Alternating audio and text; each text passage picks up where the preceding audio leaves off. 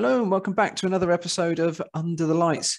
Another draw, in fact, two in a week, but we're delighted. That's odd. My name's Tom Murray. My name's Callum Wilson, and this is Under the Lights.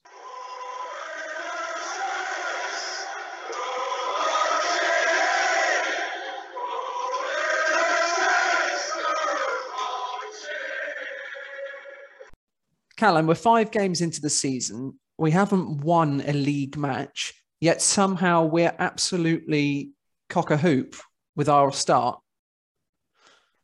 Yeah, well, all we got to do is have a look at the fixtures that we started with, haven't you? And we've reduced or limited the amount of losses to just one at the beginning of the season against Everton, and in a game where it looked like our same old Saints capitulate, lose a lead, in for a difficult start. We then play Man United, West Ham, who have been flying, Man City away, and we haven't lost since, whilst also getting an 8-0 win in the cup and then progressing again midweek. So, yeah, it's a steady start. I think we're sort of 15th in the table, maybe 3 points off the kind of bottom. A win on Saturday will get us potentially into the top half. And I think once we get that win, if we get that win on Saturday, it will look like a very good start. If we don't, things might look a little bit different for us. How important is it that would you say that the game at the weekend is a must-win then? Or is it No, it's not a must-win, not at this point, too early in the season.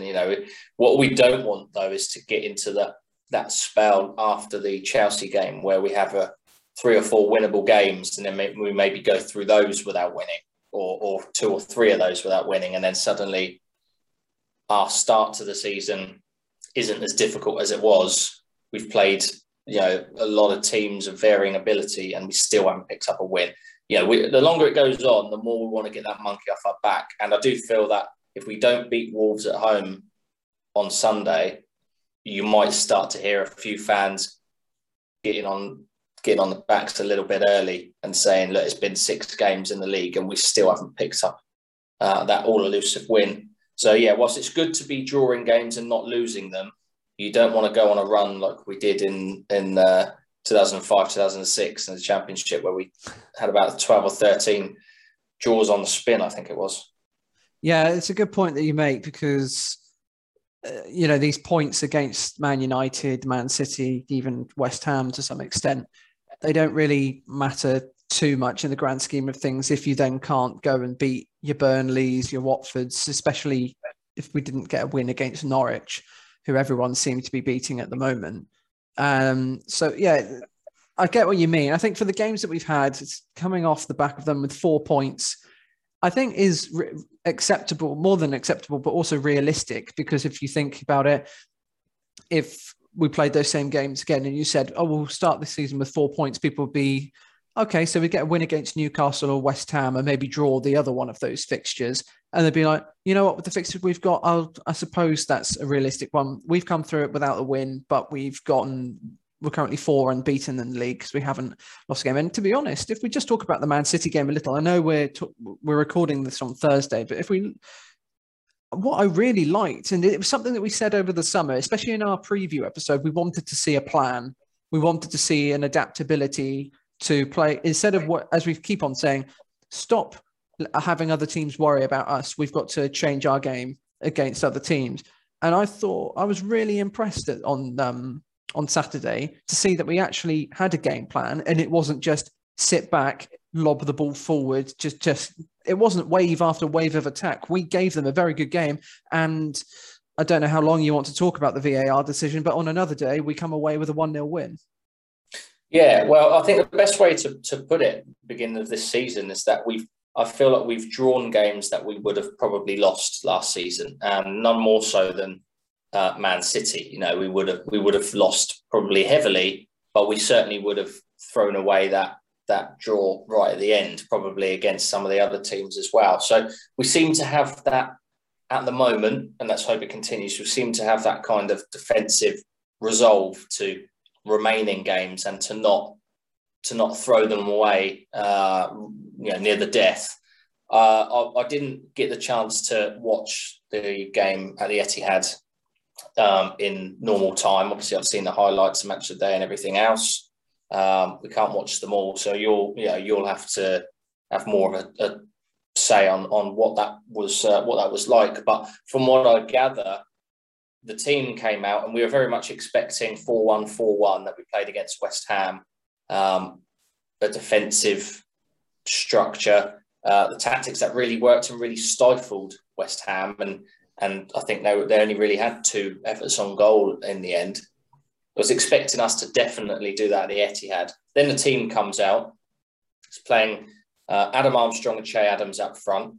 It looks like he's going back to 4-2-2-2. We're going to the Etihad looking like lambs to the slaughter. He's dropped Salisu to the bench, and everyone's wondering what he's on that morning, because why would you go away from what we were doing so well against the champions of England? But whether Man City were on it or not, we played that way. We took the game to them, and we still limited them to only 1 shot on target, which was right at the end of the game. So what's good, and you'll have to talk me through how the game went tactically, but what's good is we changed the formation to less of a kind of a rigid defensive park in the bus formation, but we still stifled a really promising attacking team like West Ham and like Man City. So how did we do that whilst posing such a threat and playing with 2 up top? Well, what we did was, instead of just sitting back and letting Man City come onto us, we did actually press them at the right times. We weren't going helter-skelter, but we waited until maybe Adams and Armstrong could maybe corner one of the Manchester City players, and then they'd suddenly just wait for their moment and come in a sort of pincer movement. And whilst they may not get the ball every single time, it forced Man City to try a long ball, to which then Walker-Peters or Livramento very quickly stepped up, and either it went out of play for a throw, or those 2 won the ball and played it in field to Ward-Prowse or Romeu. When Man City were coming on the counter-attack, or when they had the ball, Romeu would come out of the midfield and sit almost as a third centre-back, just to give the defensive line a bit more solidarity. But it was a case, what really impressed me was it was when we did get the ball back, even if it was in deep areas, unlike other teams where they might just hoof it forward and try and just relieve some of the pressure, we tried to play our way out from the back. And Livramento, for an 18-year-old, he continues to completely flourish. The confidence to play 1-2s on the edge of his own penalty area and then drive forward. There was a couple of times where he thought he could just run past Cancelo, and it didn't work, and he got stopped straight away. And that will come with time, that experience. That, I mean, I like the arrogance of him to try and take on these players. And I think that it's really exciting that we have another fullback who is willing to really push on.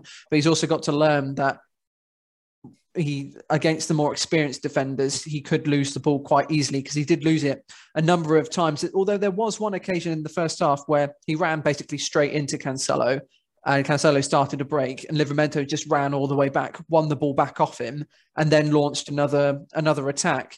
We didn't have the problem I had with the performance against Man City was that when we did get the ball in dangerous areas, the final ball was lacking completely. I mean, the penalty shout only came about from that one time that someone actually made the right call of Armstrong cutting inside to the penalty box and trying to then get a shot away, and he was tackled. But a lot of the time it was misplaced passing. I know the chemistry is still building between Adams and Armstrong, and they're still trying to form that partnership. But Redmond as well, I mean, we've seen it. He's played the wrong ball countless times. So whilst we may not have had a huge number of shots, there were many attacking plays where we really should have created at least something. So whilst the highlights on Match of the Day probably showed Man City having attack after attack, and then we just got a lucky penalty, we had many occasions where if we just played the right ball, we would have had a player through. And Redmond, again, like against West Ham, had a chance where he was put through, and instead of just shooting, he tried to then cut back onto his right foot. And it's just sort of so agonizing, because you think we're making these chances and then we're making the wrong decision. So once we start making those decisions, the correct decisions, we're going to score a lot of goals. And what was pleasing is that if we had played that ball right, not only could we have beaten Manchester City, but we might have even beaten them quite well. Yes, it says something when you're saying one thing that I wasn't happy with our performance when we've just got a draw at the Etihad, when they've scored 5, and 6 in their last 3 games so far this season. So, look, we were excellent. We've been given the plaudits, and it wasn't, as some fans of other teams on Twitter would probably think, it wasn't Saints parking the bus. Neither was it the case against West Ham. We had opportunities in both games to win it. But what I'm really pleased to see is that defensively we're keeping teams out and we're being competitive. And even I do not understand why he took Salisu out, but even Stevens and Bednarek were. It was even Stevens. It was 0-0. But Bednarek and Stevens both played, and they were keeping them out. Then we lost Stevens partway through the first half. He's going to be out for a while now. Yeah, made a change at centre-back, which is not ideal in any game, let alone against Man City. And we continued to defy the odds. So, yeah, I think you're really happy with that. You mentioned Livramento. I mean, we keep talking about him each week, but he's going to go on to be a huge player. And again, you know, he really pocketed Jack Grealish at times to try to take him on and got tackled. We don't see that with Grealish. So, yeah, Livramento, fantastic. But the whole team, once again, and Romeu, I understand, man of the match, had a fantastic game, and you need to in a game against Man City. But they had the big guns. We'll talk about the penalty very briefly. I don't know what your thoughts are, but I don't think it's as clear-cut as the kind of Samson Football Twitter would have you think, in that it was a stonewall penalty. What I can't understand is how it's a clear and obvious error and can therefore be changed. If he doesn't give it in the first place, I still probably look at it and think, they've got away with one there. But for him to give it, go over to the monitor and decide that it is completely and abundantly the wrong decision, does beg a belief a little bit. What I think personally, and everyone's got a view on it, is that I think he may well have gone over to have a look at it for the red card. And a lot of people are saying, it's a penalty, but it's not a red. But correct me if I'm wrong, but in the rules of the game, it has to be either both or none, because he hasn't gone to play the ball. So if he tries to make a play on the ball, misses it, brings someone down, it's a penalty, but the double jeopardy comes in and it's just a yellow. Kyle Walker has attempted to put his body between man and the ball, going into the man, and hasn't gone to play the ball whatsoever. So I think the referee has probably gone over there, looked at it, and he's got to either give a red card and a penalty or give nothing. And looking at it, it seems really harsh to give a penalty and to send off Kyle Walker for that challenge, because Adam Armstrong does go to ground before he's touched, because he almost makes it into a 50-50 because he tries to slide into the ball. Whereas I feel like if he stayed on his feet and waited for the contact and then went down, it's probably more obvious of a penalty, if you know what I mean. But if you watch it, he kind of dives in sort of 2-footed through Walker's legs as he comes through before the contact happens. And it then looks like he's kind of clipped him on the calf, or they're both battling for the ball. But at the end of the day, after he gives that, I honestly don't understand how he can look at it and say that I was so completely wrong. That's never a foul, and overrule it. I think Saints should have had a penalty, and should have come away with the victory. Yeah, I completely agree with the sentiment that it's not a clear and obvious error by any stretch of the imagination. So to then go to VAR and completely disallow it, I mean, you need to just look at the reaction of Kyle Walker. He's amazed that he's still on the pitch. And I know that, every professional player will argue to the hilt pretty much that they are innocent, completely innocent. Even before VAR came in, players would argue with the referee, and he's not going to overturn his decision. But to have the thing that I have an issue with is that in the middle of the pitch, that's a foul, that's a free kick. That will be given. I know VAR doesn't really look at those challenges, but if John Moss sees that in the middle of the pitch, he gives that free kick. And I just think as well, I mean, I don't want to say. I don't feel that. I hear that argument, but people say that all the time. But I don't feel that a foul in the middle in the centre circle is the same as a foul in the penalty box, because the ramifications are completely different. You're essentially saying, is that a foul in the ref's book to pull up play and give possession to the fouled team in the middle of the pitch to probably just pass it short and start again? Or is that such a foul that you get a free attempt on goal from 12 yards out with only the goalkeeper to beat? So in that respect, I don't feel like a foul is the same in different areas of the pitch. But it's interesting. You mentioned Kyle Walker claiming his innocence, and every former player that has spoken on it has said that it's a penalty. But then the former referees are kind of backing the referees union. And I watched something, it's on YouTube. It was only from a few weeks ago, I think, where I think Jamie Carragher spoke to, I think it was Michael Oliver and Anthony Taylor about VAR and the refereeing. And I think those two had been to the Euros and they'd sort of just come back, start of the season kind of thing. And they were discussing VAR and how they changed it. And they said initially it was overturning everything, because as soon as they saw the most minute of contact or anything, they were saying, change your decision, it's a penalty. Then the next season, the next change they made was to go away from that, because it was they were making too many changes. And in the end, they ended up leaving too many things, and when they should have stepped in. And now they're pretty much saying, they're trying to find a middle ground, but only speaking to the referee if he's made an obvious mistake, i.e., he's not touched him whatsoever and he's dived, but you've given a penalty or something like that. And that's just not what it was on Saturday. And I don't want to talk about it for too long, but once the referee has made his decision, he can't overturn it. And that's the problem for me. We've had numerous refereeing decisions, Saints, especially last season. This season they've been good, but there seem to be kind of a couple over the weekend, Saints being the most obvious one. But yeah, they just need to get back on track, because there were some poor decisions. And John Moss really is one of those referees with the lower standard of refereeing, I think, in the Premier League. I don't think he's a particularly good referee.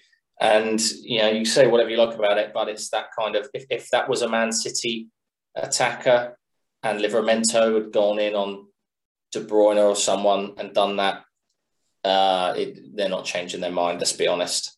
No, and even with the disallowed goal at the very end, it was clearly offside, but they still spent.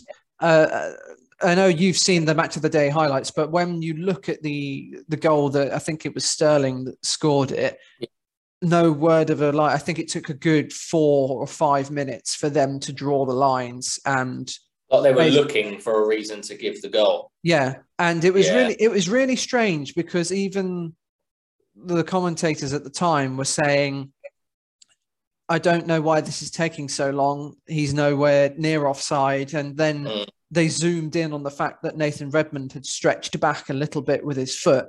And even from the naked eye, just looking at it without zooming in, you could see that it would take a very altered line to try and make Sterling offside. And that was what I was annoyed at that, because it was almost like you say, they were almost looking for anything at all to let the goal stand. And to play devil's advocate, though, it's the last kick of the game. It decides where the points are going potentially, and maybe they want to make sure they get it absolutely right, because if they give it or they don't give it, it can't be. You say it can't, and there's no time left in the game for an equaliser, but Newcastle away proved that that's not the case. But usually, if they're going to give that as a goal, Man City have won the game. If they're not, then Saints have got a draw. And I guess they just want to be clear. But the whole point is that it doesn't take that long, and the margin for error is widened, or at least the margin for offside is widened. They've thickened the lines. So Yeah. I mean, we could talk about that till we're blue in the face, but at the end of the day, it was a good draw. I'm just really happy that Sterling took that rebound, because Phil Foden took the header and he was going in to header it into the net off of McCarthy's fantastic save. And if Sterling had let him, then the goal would have counted, and we would have come away sick as dogs, because we'd outplayed them and they'd taken their one chance, their one attempt on target. So 0-0 was a fantastic display for Saints. Added, what's that, fourth draw in a row in the league, and then we added another one in a slightly different game against Sheffield United. And by the way, I now understand why it was taking so long for me to get the full-time whistle notifications through on my phone. I was frantically messaging you as you watched it to say, how long have we got left? Because I was listening to it in the car. Then I got into the flat and I was like, Tom, is it over yet? Is it over? And it was taking forever. It's probably because they were checking that bloody VAR decision. Yeah, it was. And even after that, of course, they then had to play even more minutes, and it was just painful. And Saints were just, again, at that point, Saints had completely thrown away the let's play it out from the back. It was just, we'd had Broja on. He was a tall guy. I wasn't too impressed with Broja at the weekend, if I've been completely honest. He didn't really put in that much of a work rate. He was jogging around whilst all of his teammates were pressing as much as possible. Let's not get too much into it. It's one 15-minute cameo. And at that point, Saints were just lumping it away. And when the full-time whistle went, as much as disappointed that I was that we hadn't got the penalty, I thought, you know what, I'll take a point. A point is a very good result. And who knows, if we'd won the penalty, would we have scored it? And if we had scored it, would that have jolted Man City into life? I know we would have been 1-0 up, but you never know. They were completely subpar. And on a point, just of a bit of analysis about Manchester City, I know they've got a wonderful, wonderful world-class squad, but the fact that they don't have an out-and-out striker seems to be really, I want to say it's killing them, but they've scored 5 and 6 in the games before. They didn't play Torres, did they? They played Torres has been playing in that position. And they didn't play him, but who cares? What about Sheffield United then? 2-2 in the end, bit of a topsy-turvy game. In the end, Saints snuck through by winning a penalty shootout in a game that we really expected them to win quite comfortably. Yeah, although Sheffield United had sort of turned around their form and were playing well going into the game. Saints made 9 changes. I think but with the squad that we have, we expected them to make a considerable number of changes. I think it was just a decent cup tie. Listening to it, very end to end. Lianco had his debut, was hauled off at the end. I've seen a few fans giving him some stick. I don't think, from what I heard, it wasn't the best of performances, but he's still learning the game, and I doubt we're going to see him in the lineup against Wolves on Sunday. Just to touch on Lianco though, before you go on, all these people that are giving him grief and saying he's had a poor game are all the ones that either listened to it on the radio or watched a 3-minute highlights package on YouTube. Like, they haven't seen the game. I know people that were up at Bramall Lane, spoke to them, and they said it was unjust. Yeah, he made the odd mistake. One of them led to a goal, which I think is the main reason that people are getting on his back. But in the whole, he looked impressive, and not impressive, but he looked okay. And there are the kind of attributes there to maybe have a player in the future. So I wouldn't listen to what much into what people are saying, because no one could watch that game unless they were at the stadium. Yeah, one bit I was actually really impressed with is with Lianco is first minute, make your mark, completely flattens Ollie McBurney inside the first minute. And Ollie McBurney, I mean, he doesn't come across well, and his antics on the pitch make him sound, I know if you listen to the radio and it is biased commentary, but at the same time, having listened to a few stories about him, he doesn't come across as the nicest character.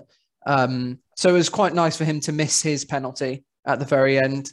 But it was a good battle between Lianco and McBurney. And from the sounds of it, Lianco, they had to be pulled apart quite a few times during that match. So what I like is we've got a centre back who obviously really, from his Instagram posts and his Twitter, seems to really be very happy that he's here, and has got a bit of a fiery personality on the pitch. Now, I hope that doesn't translate into multiple red cards and diving in, but it's nice to have someone with a bit of passion. One player I was really happy to see score. Well, I was happy to see them both Diallo and Salisu score, but I think Salisu is just growing into a phenomenal player. It was a very good finish from him, almost a striker's finish into the getting to the 6-yard box and sliding it across to the far post. Although I did see, again, only from the highlights, but I did see him get lost at sea and nutmegged in the box for a Sheffield United forward to miss the target completely. But I saw that and thought, oh, every now and again, Salisu is really good, and you know how much I rate him, but it seems like a lot of the hard work and through those really good performances, every now and again is undone by a bit of a kind of it comes out like a headless chicken and doesn't seem to, all his limbs don't seem to be in control. All of a sudden, someone's got past him or he's misjudged something. Sometimes he goes in a bit too overzealous. I think that's the thing with I'm thinking Lukaku because we're playing him soon, because I think Salisu is someone that you can turn, and Lukaku is probably the best player in the world at doing that. But he comes in tight, tries to win the ball immediately, but then with that comes the opportunity to sort of get him off balance. I think that's what happened in that chance in particular. But he is still learning. It is fantastic. It was great to see our two signings from last season scoring goals. We need more goals from different areas of the pitch now that Danny Ings is gone. But of course, to get those two on the score sheet was a big plus. And you mentioned Lianco. He probably won't play against Wolves, but now that we know Stevens is out for a good 3 months, suddenly he's third choice centre back, and he's only one injury or suspension away from being called upon. So we have got players that are learning. Jan Bednarek, no doubt, will come back in and partner Salisu for the foreseeable. But Stevens is a loss, and we don't think we'd be saying that at the beginning of the season. But it was great to see us win on penalties, because penalties are a bit of a lottery. But Fraser Forster pulled off a couple of saves of note, and apart from Broja, who almost scored his penalty, it was a really good save from the goalie just to push it over. There was a good set of penalties there. Yeah, there were, and from a set of penalty takers that I didn't quite expect. Obviously, Ward-Prowse has taken the first one. Diallo didn't strike me as someone who, but he said in his post-match interview that goal against Sheffield United was his first ever career goal. Good penalty though. Yeah, it was a very good penalty, and I didn't expect him to take one. I didn't expect Romeo to take one, but then I guess it's who we had on the pitch. Broja, it was a shame. It was a game that he probably should have done a bit more, but it sounded like he was a bit anonymous. But we know what he can do. And I don't think against Sheffield United in the Cup he's going to go all out if there's a possibility of him playing in the Premier League at the weekend against opposition that he can thrive against. So all in all, I thought we won. We're through. We got Chelsea away in the next round. That probably will be the end of it. But you never know. You've got to be in the competition to win it. West Ham got a victory at Manchester United. Chelsea didn't actually look I heard they didn't look very good at all against a very weak Aston Villa side, and were lucky to go through on penalties against them.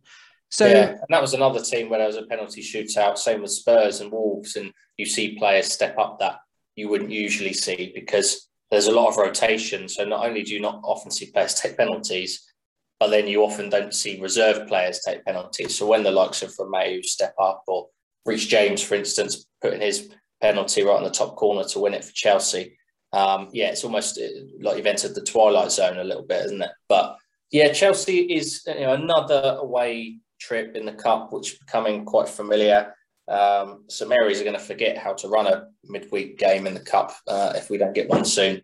Ideally, you wanted to avoid Chelsea, but there's always a good chance when all the big teams constantly miss each other. But Chelsea, second string side, fortunate to get through. it's not going to be as tough as Chelsea in the league.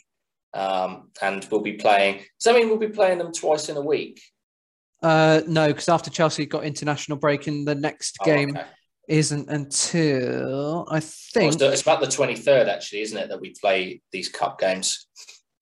The midweek 20, whatever's closest to that. Yeah.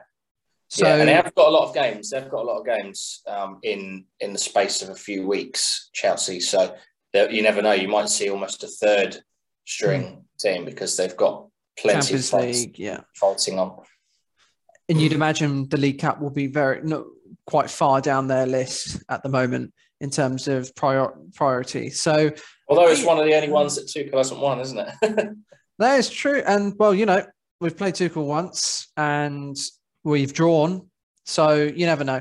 Either way, we'll get to that game when we come to it. It depends on who's injured, what sort of position we are in the league. I can imagine that we'll still make a couple of changes.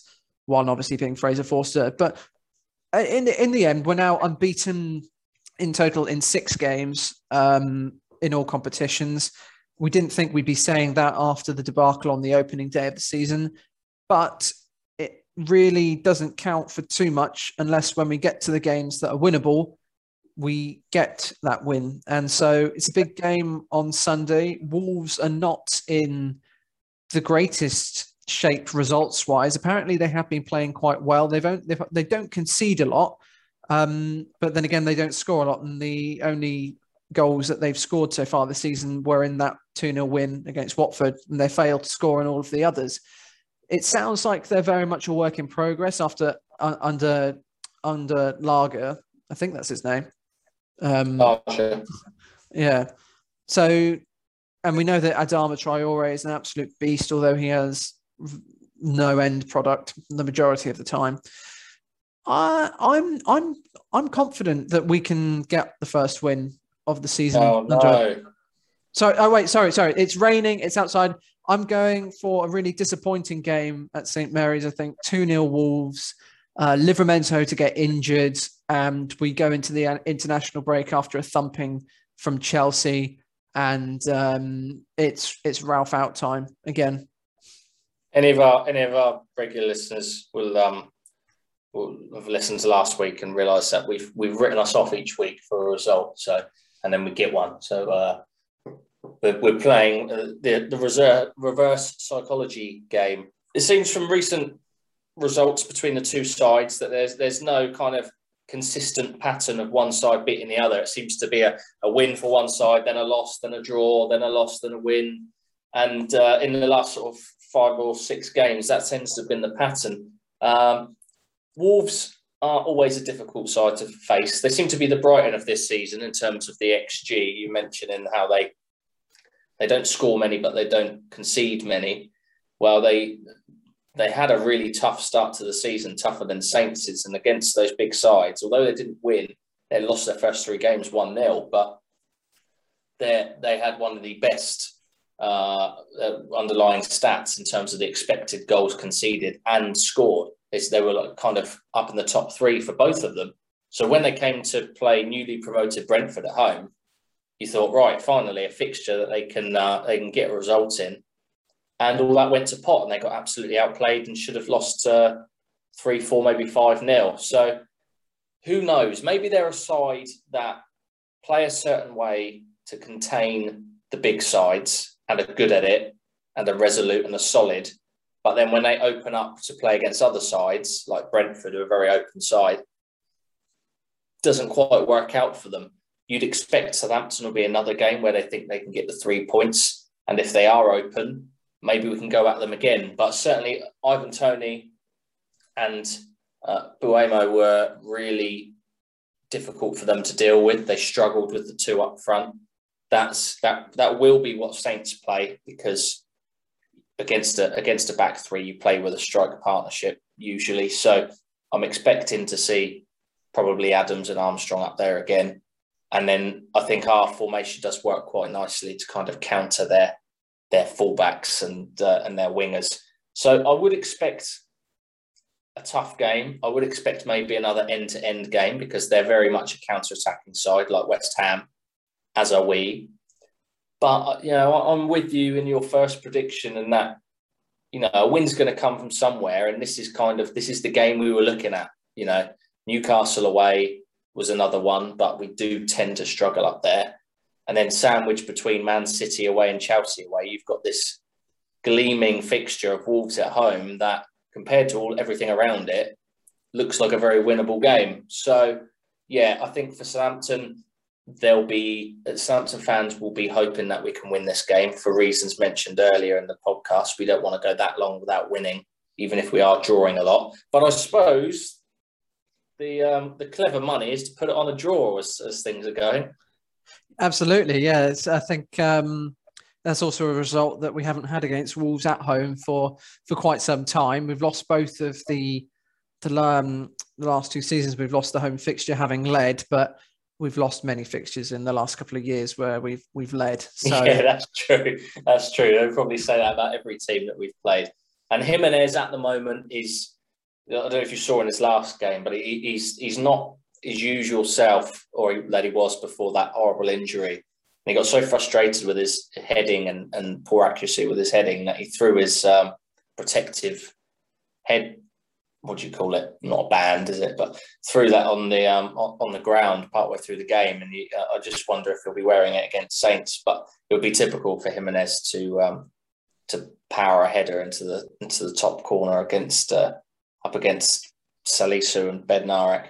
But yeah, I'm looking forward to it, doing the game with Rob on Sunday, 2:00 kickoff on Sunday. So don't know how many Saints fans we'll get.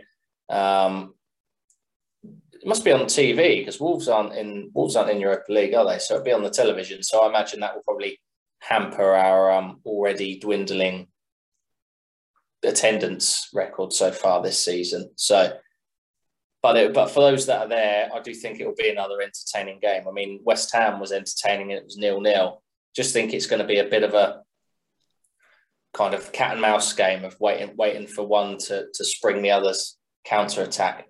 And we just got to make sure we deal with Traore. Like you said, he can't hit a barn door. Technically, he's pretty crap, but he's almost impossible to stop once he turns you or faces you up and runs past you. So he is the danger man. But I do think, looking at their team, I don't think they're as good as they once were, Wolves, when they first came up. And I think this is a really good opportunity for Hasenhüttl and the boys to get themselves a win. And I think Hasenhüttl is going to be hoping he can get a win in this nice waistcoat before the winter weather comes in and he has to wrap up warm. Yeah, he will. As you say, it's going to be an exciting game because it's going to be 2 teams that will be expecting to win the match. So they're going to go for it. I doubt either side are going to sort of shut up shop and try and catch the other on the break. They're going to go for it. It should make for a good game to watch. I think that despite the early cynicism, I think that it's a perfect opportunity for Saints to get that win. And then, assuming that we don't get the result we want against Chelsea, that would be 7 games played, 7 points. And from the fixtures we've had, I don't think that's too bad a return. But I think it is really key that Saints do get a victory because we're not expecting one against Chelsea. And then we've got another international break. And then it's not just 7 games without a win, but a considerable number of weeks, and we'll be halfway into October without a victory. Wolves are one of the sides beneath us in the league. And although they have won 1 game, they've lost the other 4. So they're not in fine fiddle. I know they've had tough games, but at the end of the day, this whole we haven't won a game yet, obviously the further we go, it will become more and more of a thing. But we haven't won a game so far, and Wolves have. And we're still a point better off than they are. And we haven't lost 4 games out of 5 like they have. They've beaten Watford in 1 game where they struggled to get that goal and ended up being given it by an own goal and then capitalising late on. So they do seem to struggle for goals. And I think at the moment, Saints aren't giving them away. So touch wood, we don't do that on Sunday. But a win for Saints, we're on 4 points, 15th in the league.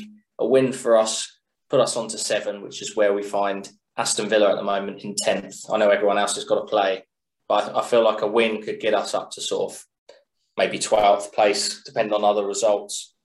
and going to Chelsea, that puts us in a nice position where we're not expected to get anything, despite the Man City result. We're still not expecting to get anything. I think they're the best team in the league, and if we do, then great. But if we don't, we're still in a nice place and a good start. And then that's that first period, as you were saying earlier, before we started recording. After that first 7 games, and then we have that international break. That's the kind of first period of the season where you could look at it, assess where are we. Okay, we're happy with where we are, happy with the results, work on a few things, and then we take that next set of fixtures, which is where we need to start picking up the W's. Exactly, and I'm looking forward to Sunday. You're looking forward to it too. You're providing the commentary. I think before we wrap this up, Callum, I thought I'd just say that I think I'm up to 38th in the Fantasy Premier League. Having played my wild card, I've changed it all up. I've got a nice strike force of Saint-Maximin, Captain Ronaldo, and Lukaku. I'm just going all out with the strike force. Very nice. I did check. I was going to give credit where it was due. You have played your wild card, and for the first week this season, you've beaten me on weekly points, just by one. They all count. They all count. I'd argue that neither of us had a particularly good week. Although you've got Mbuemo sitting as your last sub with 8 points after his goal, so that would have been even better for you. But yeah, you managed to get up to 38th, as you said. Yep, you've clearly had a look at the league than I have. I've been dethroned. So, well, I say dethroned only after 5 weeks, but Thomas Gonzaga, Tricky Scummers, has managed to take the lead in this group in this league, Under the Lights Fantasy Football League, with a 20-point lead over myself in second now, after he got a huge 89 points at the weekend. He didn't play his wild card. He's got Ben White and Shane Duffy both sitting on the bench with 7 and 5 points apiece. He must be absolutely buzzing with it. And he didn't, I'll tell you what, he did all of that without even having a goalkeeper play. He had Mendy, and Mendy didn't play. So he's got Van Dijk with 12 points, Rudiger with 14, Sarr with 15, Rafinha with 8. He's captained Salah, and he's got Bamford and Ronaldo up front. So if he'd maybe put White in for Cody, he could have been eyeing up the 100 club this week. So fair play to him, giving us all something to chase down. And I would assume he's the highest point scorer in our league this week. Don't want to gloss over anyone else, but yeah, he is. So huge week for Thomas. So well done to you. Everyone's gunning you down now as the big boy in the league. And this week, I don't know how you're feeling, Tom, but it looks now like I've just had a look, and it looks now like Bamford looks like he's been ruled out. I don't know if there's been any. I know he missed midweek, but maybe there's been something in the press conference. But Leeds dropping like flies, their players, aren't they? So maybe worth keeping an eye on that one. Getting on some West Ham players to play him this week. One point I want to make before we completely wrap up is I have downloaded the early access to, it's like sort of like the demo version of FIFA 22. Yeah. Livramento 62 overall.